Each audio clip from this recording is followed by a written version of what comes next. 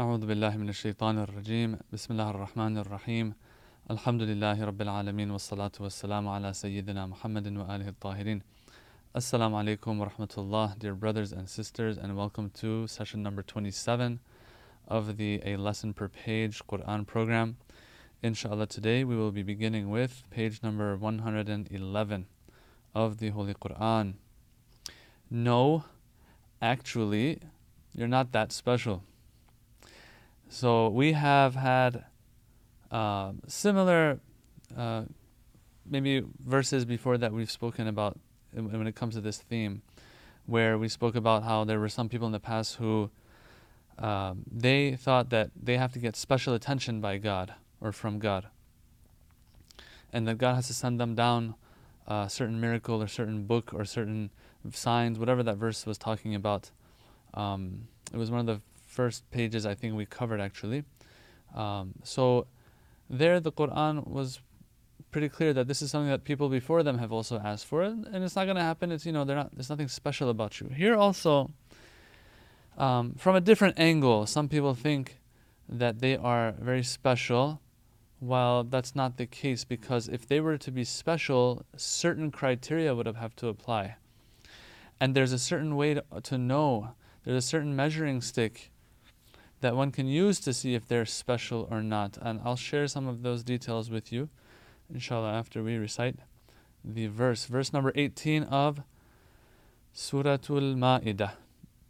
أعوذ بالله من الشيطان الرجيم وقالت اليهود والنصارى نحن أبناء الله وأحباؤه قل فلم يعذبكم بذنوبكم بل أنتم بشر ممن خلق يغفر لمن يشاء ويعذب من يشاء وَلِلَّهِ مُلْكُ السَّمَاوَاتِ وَالْأَرْضِ وَمَا بَيْنَهُمَا وَإِلَيْهِ الْمَصِيرُ. The Jews and the Christians say, we are Allah's children. And of course this is speaking about the Jews and the Christians of the Holy Prophet's time, sallallahu alaihi wasallam. We are Allah's children and His beloved ones. Say, then why does He punish you for your sins? Rather, you are humans from among His creatures. He forgives whomever He wishes and punishes whomever He wishes. And to Allah belongs the kingdom of the heavens and the earth, and whatever is between them. And toward Allah, and toward Him is the return. Okay, so this verse has two main parts in it. One part of it is talking about how they say that, we're the chosen ones, we're the children of God, and so on. Then the second part speaks about how God punishes whoever He wants and forgives whoever He wants. That second part we will have another verse for that I will cover, inshallah, in this session actually. What pertains to us right now is the first part of this verse, where it says that the Yahud and Nasara, they say, we are Allah's children, we are His loved ones, He loves us, we're special, and all of that. Is that the case or not? Well, the Quran gives us a measuring stick here, that if you are special, then this is how you can know that you're special or not. And if you don't have this, what we're about to talk about, then no, you're not special. I'm sorry, no matter who you are. Special means a free pass to Jannah. Special means to be able to get away with anything you want, and God will not hold you accountable. Is that the case with you or not? The verse says, فَلِمَ يُعَذِّبُكُمْ بِذُنُوبِكُمْ. O Prophet, tell them, قُل فَلِمَ يُعَذِّبُكُمْ بِذُنُوبِكُمْ. Why is it that He holds you accountable and punishes you for the sins that you commit? Yeah? This is similar to what they're saying, right? Is similar to, reminds this whole story, this whole theme that we're talking about right now, reminds one of previous verses that we had, some of which we covered and some of which were in previous pages that we covered, but we didn't cover particularly. Two of them I want to share with you. One of them was Surah Baqarah, verse 80.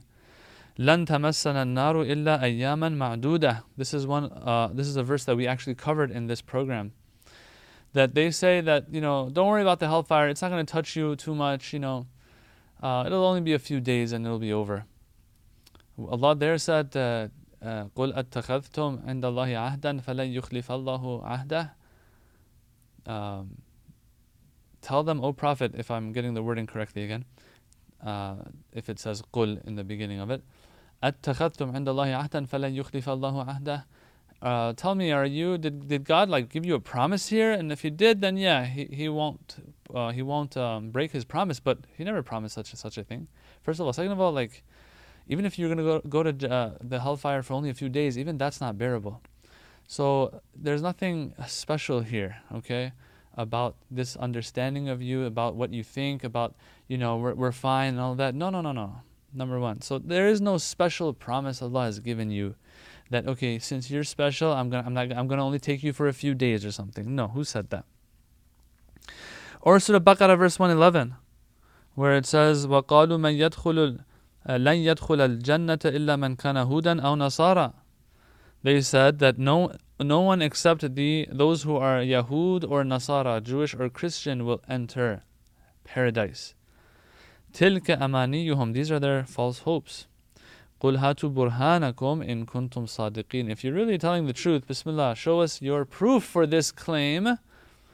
And then if that proof is convincing enough for us, then so be it. If not, then you're just making stuff up and this is just some false hope that you have. In other words, no one's special. It's not that you go to Jannah just because this or just because that. Every person has to do what they're supposed to do. Everyone has to live up to whatever expectations God has of them.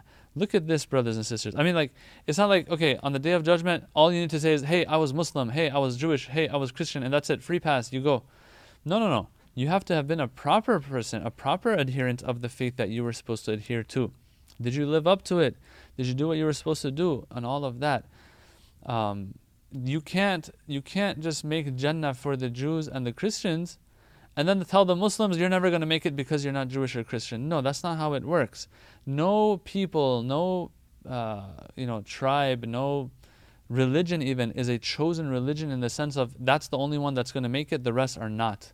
Yes, Allah is the judge, Allah is the one who calls the shots. What's for sure is the last religion of Allah, which is Islam, of course, is going to be the one that is accepted because that is what Allah wants. The same way He wanted Judaism for those during Prophet Musa's time, the same way He wanted Nasraniya or Christianity or whatever you want to call it during the time of Prophet Isa alayhi salam. So it all goes back to what we talked about before in previous sessions, where we would bring up this idea based on the verses of the Quran, this idea of Islam and God wanting Islam, and Islam meaning submission to God and God's will. Yes, going after that which and securing that which Allah wants from us in every day, age, era, and time. Okay, this is such an important notion and concept. This idea of there's nobody that's chosen. Stop talking like this. It is such a thing, and it is such a concept that I want to share with you one hadith by Imam al-Baqir alayhi salam in Usul al-Kafi, where it gets very scary. He says, look, even us who are, we believe that they are, after the Holy Prophet sallallahu alaihi wasallam, they are the highest of God's creation. The Imams and Infallibles of the Ahlul Bayt alayhimus salam. He says, look, even us, there's nothing special about us in this sense. Like a free pass or, just because I am a descendant of the Holy Prophet, now I'm going to make it no matter what. No. It all goes back to how much ubudiyya, how much taqwa a person has, how much obedience to Allah a person has. So for example, he says, Ya Jabir, it's a longer hadith than this, I just chose this part of it. Ya Jabir, so he's speaking to Jabir bin Abdullah. Wallahi ma yutaqarrabu ila Allahi tabaraka wa ta'ala illa bit-ta'ah. That look, by Allah, the only way to get close to Allah is through ta'ah, obedience. So in other words, just because you're Jewish, just because you're Christian, just because you're follower of Ahlul Bayt or things like that, that is very good, but is it going to be enough? He's saying no, the only way you get close is after you've figured these things out of what faith you're going to follow, then how much obedient you are going to be to Allah. That's what matters. وَمَا مَعَنَا بَرَاءَةٌ مِنَ النَّارِ. This is the important part. Imam al-Baqir, he says, even we do not possess bara'a min an-nar, like a safety or a safe pass from the hellfire, a pass from the hellfire. We don't have it just because of who we are. When he says ma ma'ana, For us, there is no past. Meaning what? Meaning that just because I am who I am, Imam al-Baqir alayhi salam still won't cut it. Ma ma'ana bara'atun min an-nar. This is I love how the Imam is keeping it real. And where does that put some of us today with the ideologies we have of, hey, do whatever you want, like as long as you have love of the Prophet sallallahu alaihi wasallam, love of the Ahlul Bayt alayhim wasallam. Like in Usul al-Kafi, you find hadiths like this one where they are pretty straightforward and pretty strict in their wording, where they say like, look, you got to do what you got to do, right? Don't think that this is going to be enough for you just that you say I love the Holy Prophet sallallahu alaihi wasallam or Imam Ali alayhi salam. Like the Imams say this, Imam al-Baqir in other hadiths, from what I remember, it was Imam Baqir. He says this in other hadiths. Like, don't think that it's enough to just say that this is it and I love and that's it. No. Where is the action? Where is the following the footsteps? Remember, we talked about this as well in previous sessions. قُلْ إِن كُنْتُمْ تُحِبُّونَ اللَّهَ فَاتَّبِعُونِي يُحْبِبْكُمُ اللَّهُ. The Holy Prophet sallallahu alaihi wasallam is ordered to tell the people, if you love Allah, follow my footsteps.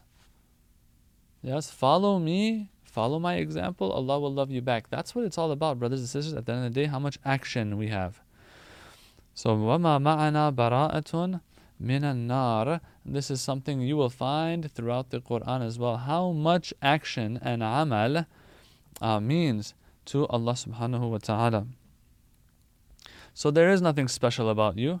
The only thing that matters is how much obedience.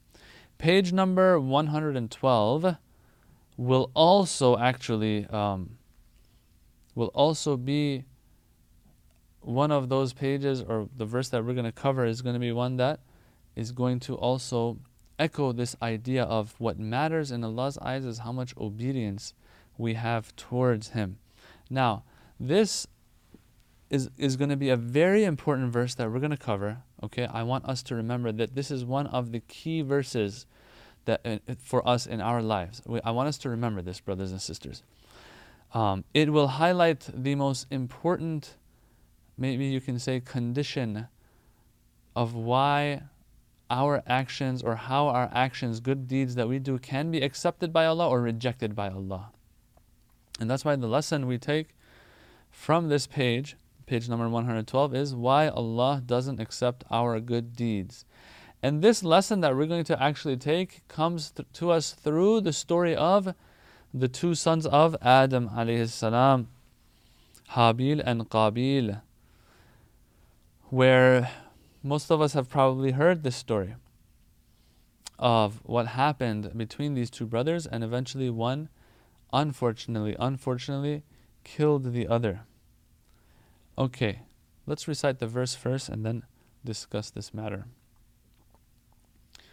وَاتْلُ عَلَيْهِمْ نَبَأَ ابْنَيْ آدَمَ بِالْحَقِّ إِذْ قَرَّبَا قُرْبَانًا فَتُقُبِّلَ مِنْ أَحَدِهِمَا وَلَمْ يُتَقَبَّلْ مِنَ الْآخَرِ قَالَ لَأَقْتُلَنَّكَ قَالَ إِنَّمَا يَتَقَبَّلُ اللَّهُ مِنَ الْمُتَّقِينَ.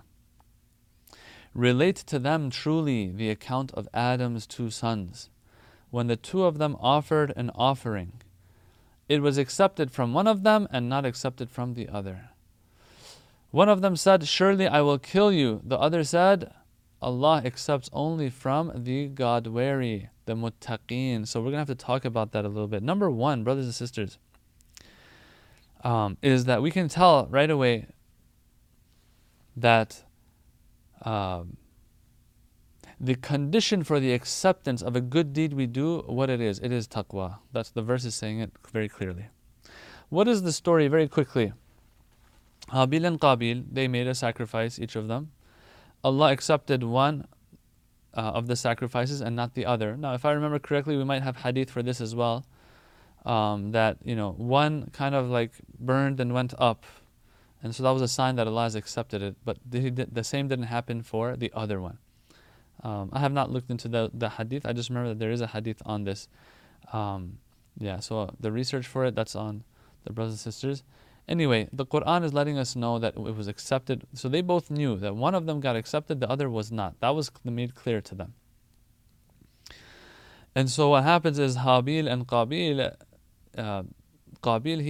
he becomes jealous of Habil, the fact that his sacrifice was accepted, he says, I'm going to kill you. That's how bad jealousy is, by the way. It can push you to the point where you take the life of your own sibling. And so he says, I'm going to kill you. Now, the answer that Habil gives is important here, is so key that the Quran is quoting him as something that is, of course, true. He says, look, you want to know why mine was accepted? إِنَّمَا يَتَقَبَّلُ اللَّهُ مِنَ الْمُتَّقِينَ. If we do good deeds, we want them to be accepted by Allah. Allah will only accept them if we have taqwa as well, if we are of the muttaqeen. It is one thing, brothers and sisters, for something to be valid. It is another thing for it to be accepted. We have to remember this. So here it says Allah only accepts from the muttaqeen. Okay? Acceptance versus validity. When you, for example, pray, okay? When you pray salat, this salat, we will have hadiths that say half of it is accepted. Why? Because you are only paying attention in half of it. Well, what about the other half? Does that mean I have to make up this salat? No, it's a valid salat. You don't have to make it up. But the desired effect you wanted to take away from this, which is its acceptance, which means that I would say it will have an effect on your spiritual development and growth. Yes? That doesn't necessarily come with validity. Yes, your salat is sahihah. It is not batila. You don't have to make it up. But did it have the desired effect? 20%, 30%, 50%, 70%? The hadith will tell us. So we will have different forms of worship that might have different conditions for their acceptance. But there is one universal condition for all of our good deeds being accepted. Accepted, once again, meaning what? Meaning having their desired effect, not that they are invalid. What is that condition? إِنَّمَا يَتَقَبَّلُ اللَّهُ مِنَ الْمُتَّقِينَ. Allah only accepts from the muttaqeen. So what does this taqwa mean? I've alluded to this before, and I will explain again.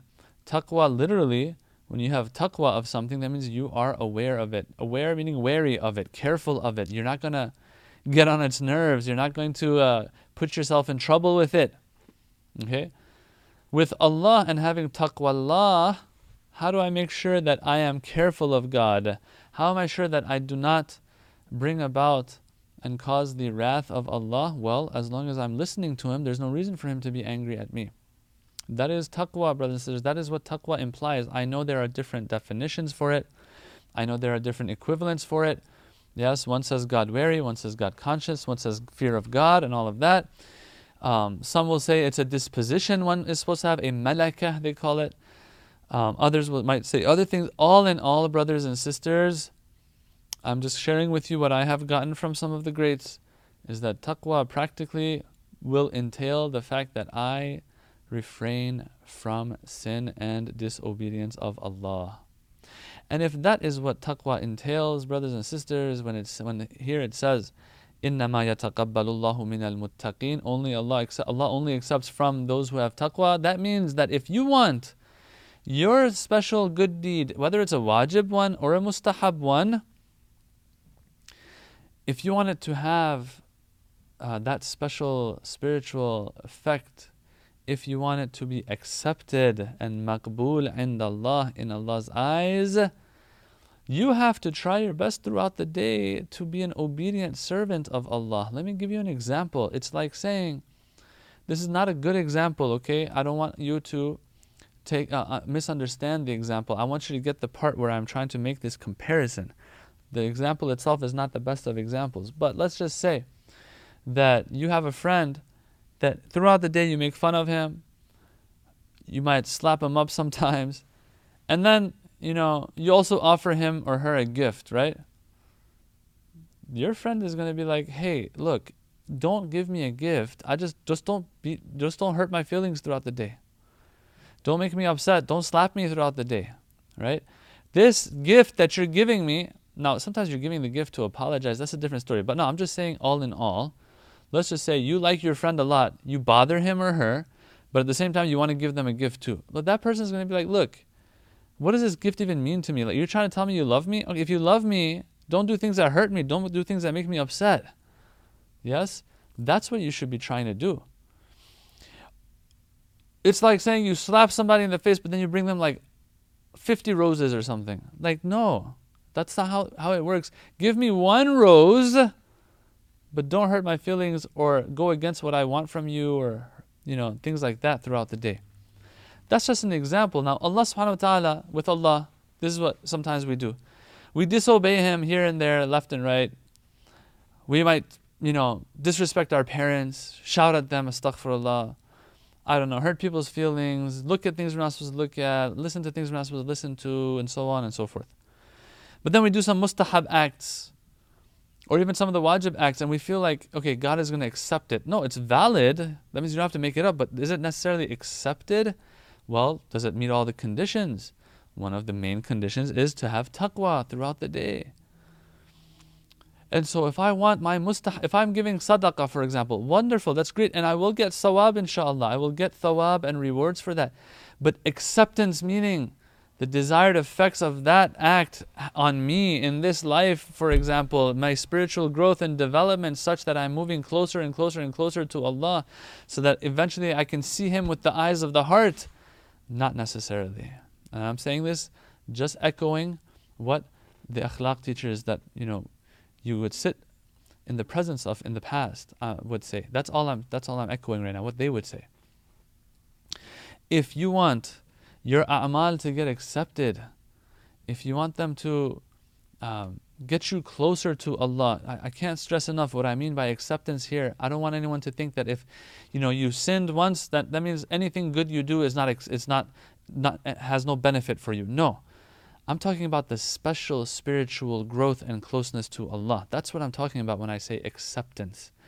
Or else thawab, or else, kafaratul dhunub, and our sins being forgiven as a result of some of the good deeds. All of this is there, right? I'm talking about special spiritual growth here when I say acceptance. All right, so if we want to make sure that what we do is accepted, we want to make sure that we clean up our spiritual diet throughout the day of how much obedience and disobedience we have towards Allah subhanahu wa ta'ala.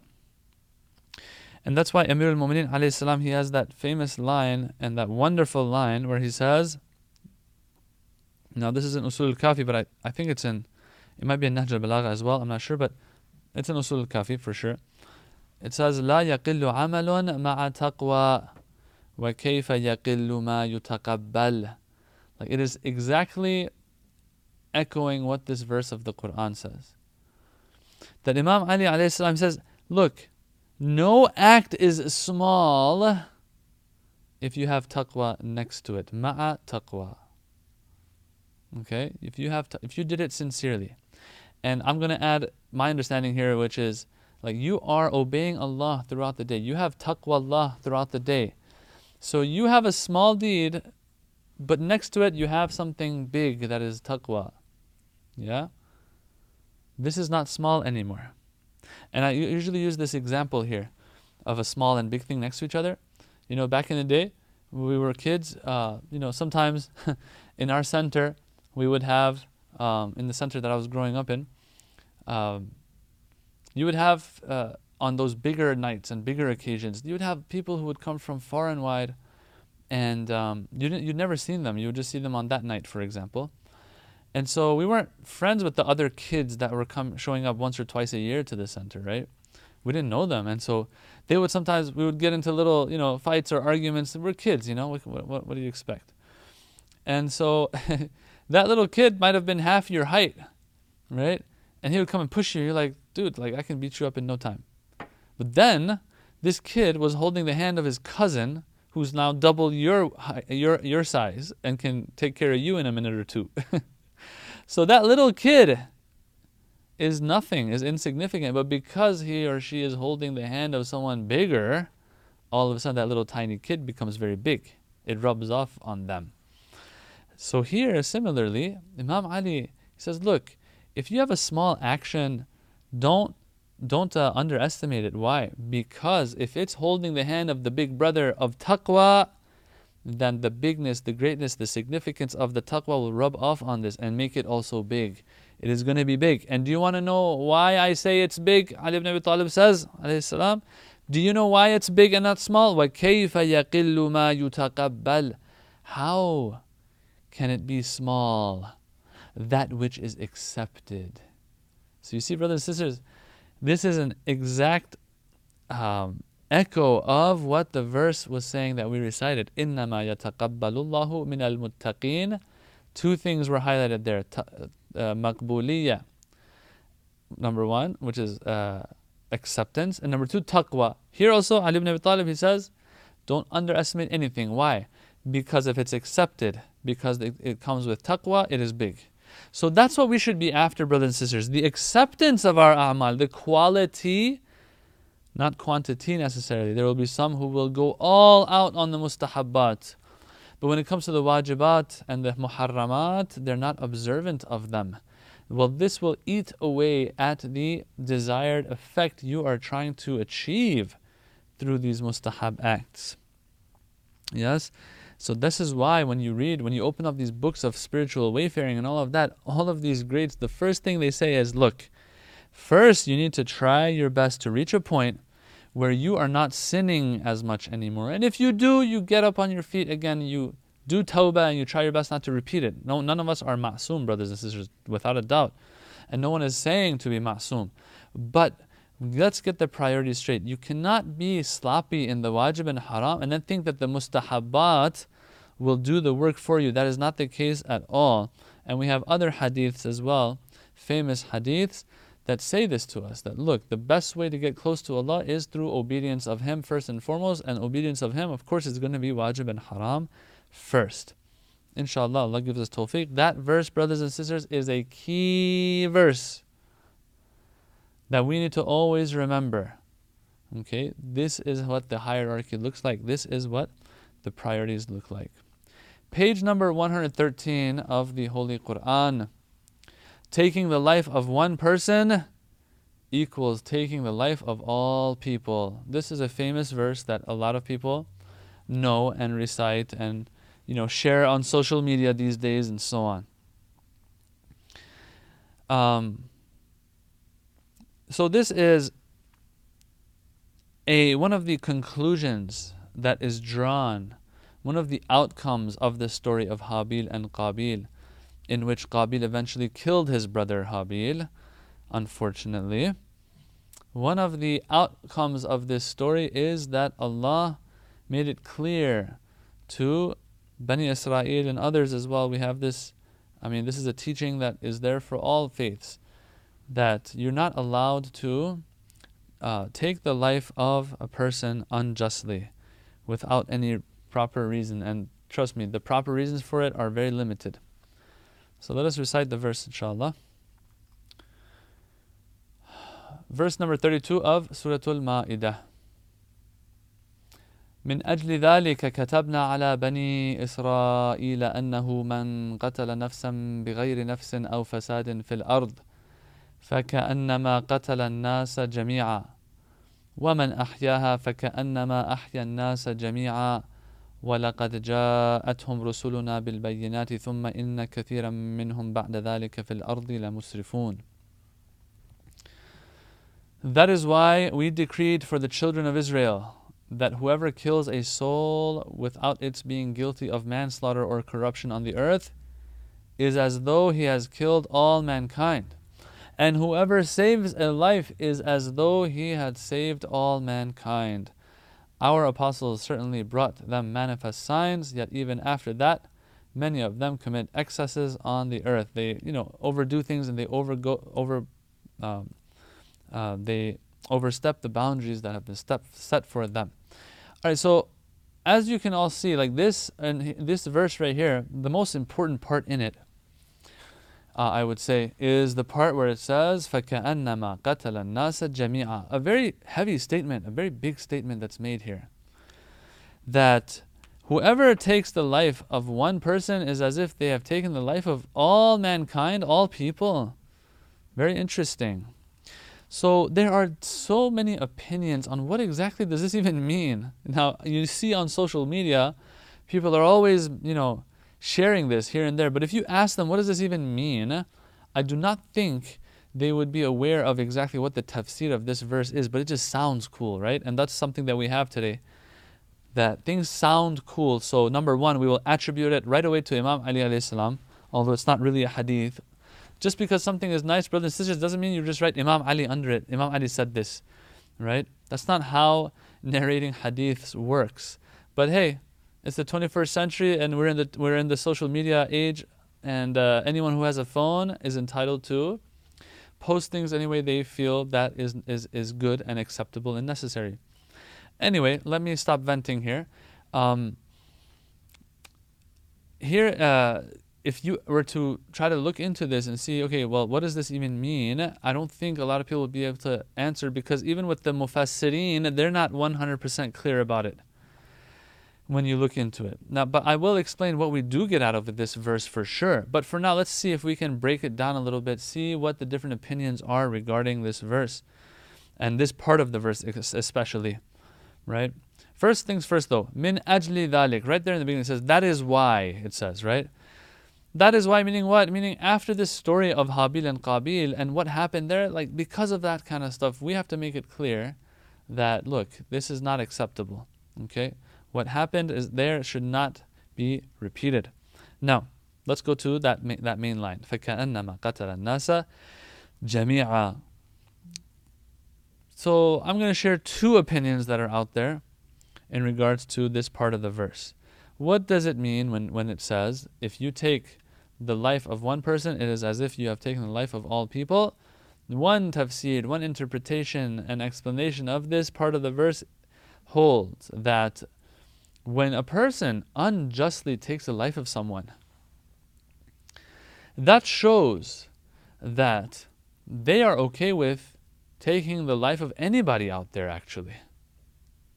When you prove and manifest that which is within you, all right, you prove to the world that which is within you. You allow to manifest that which is within you, which is your lack of caring for life of this person that you're about to take. When you do that and you take that person's life, na'udhu billah, we seek refuge in Allah from that. When you do such a thing, it shows that you don't care about the life of anybody out there, because this person had done nothing wrong. There's nothing special about this person. If they had done something wrong, that's a different story. But if they haven't done anything wrong and you take their life, that means you look at the same way you look at this person, you look at all the people out there. That's why it's as if. It's not like you have actually killed all the people out there, but it's as if, right? You've killed all the others out there. Yes? So that's one interpretation of the verse. But there is another one, and that one belongs to Allamat al-Tabatabai, which is a little more lofty and deeper, I would say. But in a nutshell, this is what he says. He says that true, we are all human beings and different human beings on the face of the earth, but there is one thing that brings us all together, and that is the humanity within us. Okay? That humanity that we all share, it isn't diverse as we get diverse in numbers, right? Let's say there's billions of people on the face of the planet. Yes, there are billions of examples of human being on the face of the earth. True. And so they are diverse. There's multiplicity there, right? There's numbers there. But that does not mean that the humanity within all of us is not shared as one unit, one unified essence and existence. That's what he kind of says. And so when you take the life of one person, because we are all connected through humanity, right? One humanity, one concept, one idea of humanity, let's say, then when you take that life of that one person, it's like you have affected everyone out there. It is as if you have taken the life of everyone out there, because we are all connected through this soul. Yes, this humanity, let's say, I don't want to say soul, this humanity that brings us all together as one. So that's something that he says. Now, this is something to do research in, and of course that is beyond the scope of this talk right now, but all in all, I'm just scratching the surface here. of how he looks at it. We get an idea of how he's looking at it. He says, I see multiplicity when it comes to the people. When it comes to the humanity of the people, I don't see multiplicity. I see one grand reality bringing everyone together, as a matter of fact. And so whichever part of it you scratch, it's as if you scratch the whole thing. All right, but okay, so that if we're unclear and not 100% sure what is exactly meant and what the exact explanation of the verse is, that is kind of, you can say, is beyond the point though. Because the point that the verse is making is very clear, that this is something big. Do not take lightly taking the life of a person. In other words, if someone was to walk up to you one day and say, hey, did you know that there's somebody out there who took the life of all of the human beings on the face of the earth? You're going to be blown away. Of course, you will first ask, then what about me and you? We're having this conversation, so we're still alive. But anyway, just theoretically speaking here, if someone says, look, other than me and you, there's this person out there who took the life of everyone on the face of the earth, how great a deal is that going to be? How heavy is that going to be? That's going to be huge. It's going to be a huge deal, right? Someone who took the life of billions of people? Well, let me let you know. This guy's telling us, right? Let me let you know that taking the life of one person is just like this. How that is, what the explanation is, we don't know. We're not sure. Right? Although, as I said, there are opinions on this matter, and I shared a couple of them. But even if you're not sure, all you know is that this, from one perspective, this equals that. How big a deal is it if they tell you someone took the life of all the human beings on the face of the earth? It'll be a huge deal. Well, just letting you know that if you take one person's life, it's as if that's happened. How great is it going to be? Same thing here. So you better be very careful about this. This is not something to be taken lightly. Now, having said that, and being able to take at least this much from the verse of how great a deal this is, taking the life of one person is a very big deal and it should never be taken lightly, I want to touch on something else as well. This is not saying now that a person who takes 100 lives, for example, is equal to the one who takes one life. No. Let's not fall on this side of the extreme.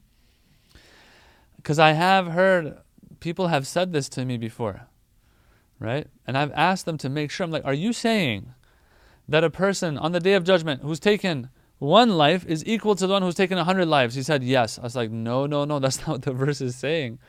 And the tafsirs of the Quran have also mentioned that that's not what this verse is saying.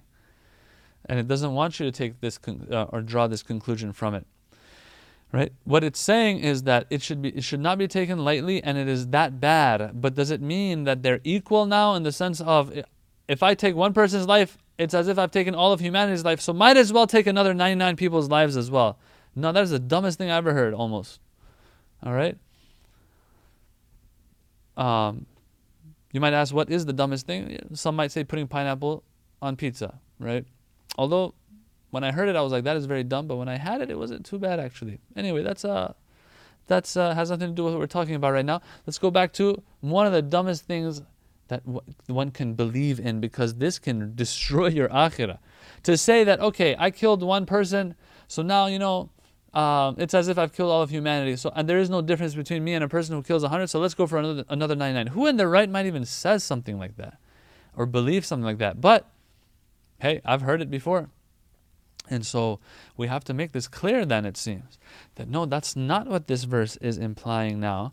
As a matter of fact, in Islam, what you'll find our scholars are always emphasizing is that the lesser evil is better than the greater evil. If you have to choose between the lesser evil and the greater evil, then you have to choose the lesser evil. You can't just sit back and say, I'm not going to choose any. If you have to choose one, at least choose the right one.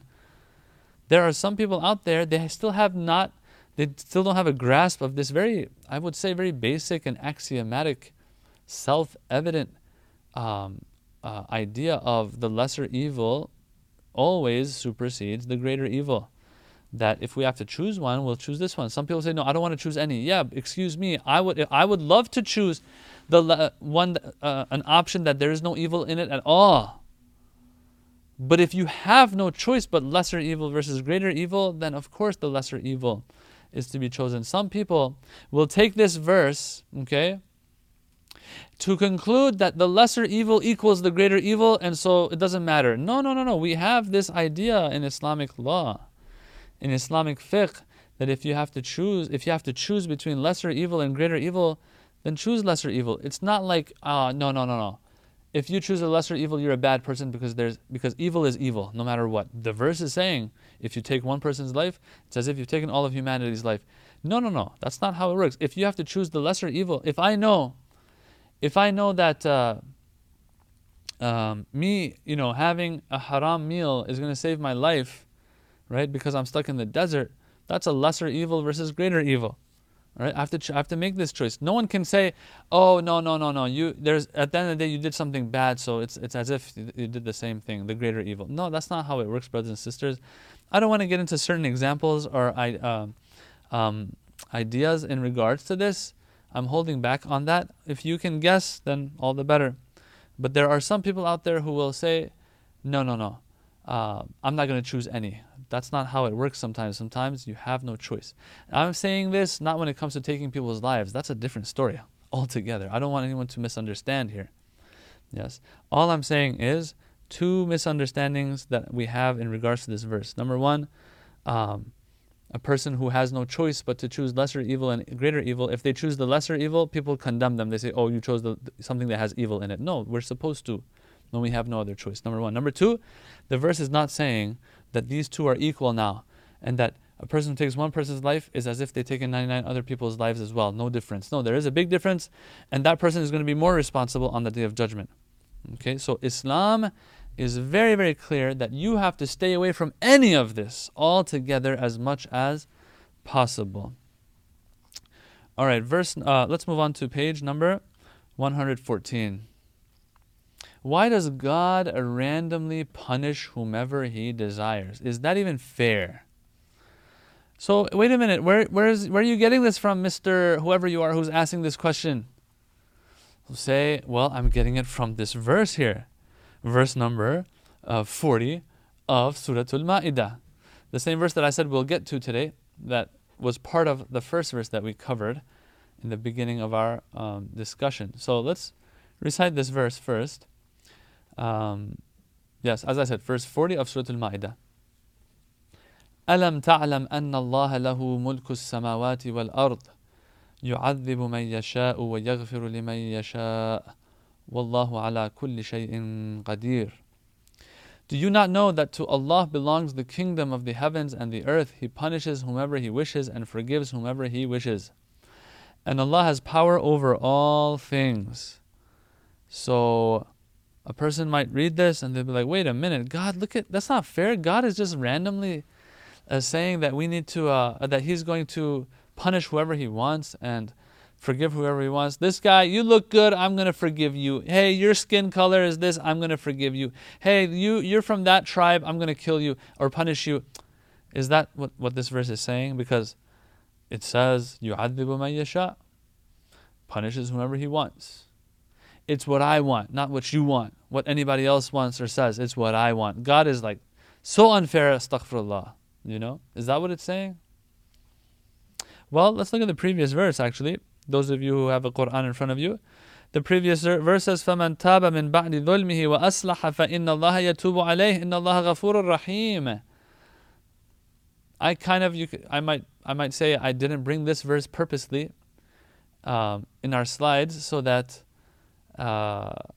one can see, if you don't look at things in context, how big a mistake or big a misunderstanding one can have of a verse.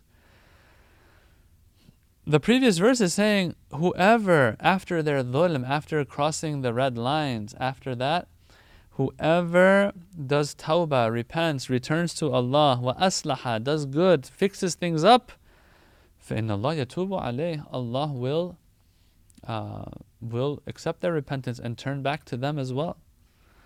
Inna Allah ghafurur rahim, Allah is merciful, all forgiving. And then this verse comes, أَلَمْ تَعْلَمْ أَنَّ اللَّهَ لَهُ مُلْكُ السَّمَاوَاتِ وَالْأَرْضِ يُعَذِّبُ مَنْ يَشَاءُ وَيَغْفِرُ لِمَنْ يَشَاءُ. So do you not know that Allah, everything belongs to Him? Everything is His. So He can do whatever He wants. And so He will punish whoever He wants and will forgive whoever He wants. Well, the previous verse let us know who He wants forgiveness for. Brothers and sisters, please pay attention to this. The previous verse told us who He wants forgiveness for, the ones who repent and fix things up. How much easier could it get? That's what He wants it for, who He wants it for. And in other words, what can we conclude from this? That He will not want forgiveness and will want punishment for those who don't do tawbah, who don't fix things up again. So, does God randomly forgive and randomly punish?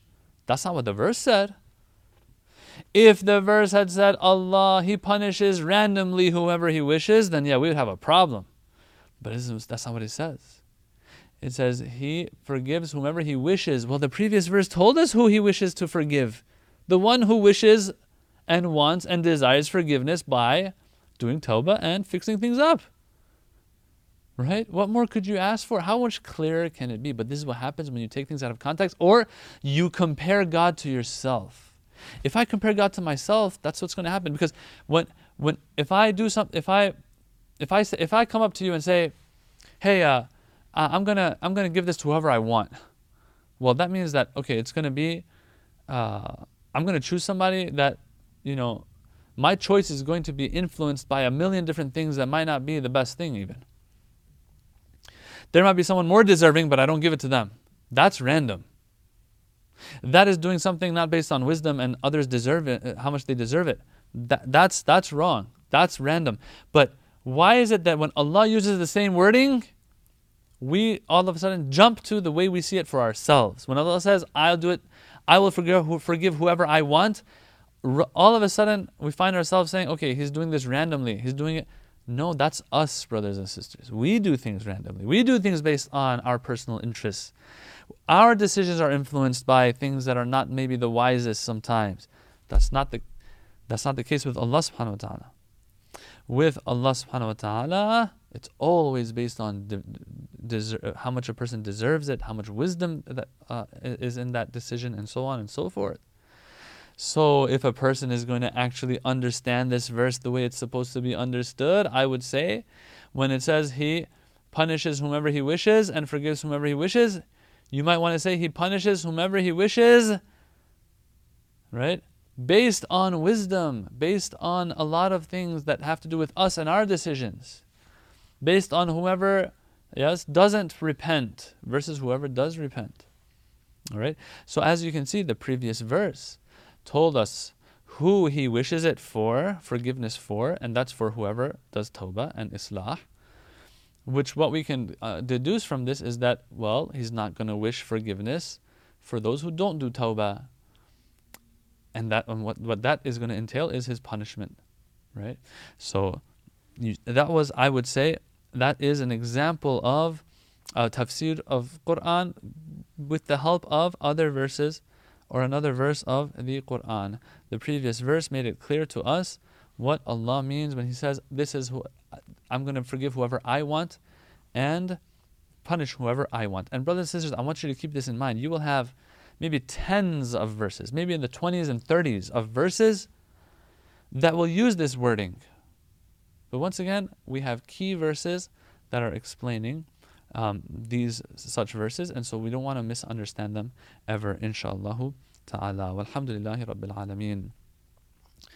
Allahumma nawwir qulubana bil Qur'an وزين أخلاقنا بالقرآن ونجنا من النار بالقرآن وأدخلنا الجنة بالقرآن اللهم اجعل القرآن لنا في الدنيا قرينا وفي القبر مونسا وعلى الصراط نورا وفي الجنة رفيقا ومن النار سترا وحجابا وإلى الخيرات كلها دليلا برحمتك يا أرحم الراحمين والسلام عليكم ورحمة الله وبركاته.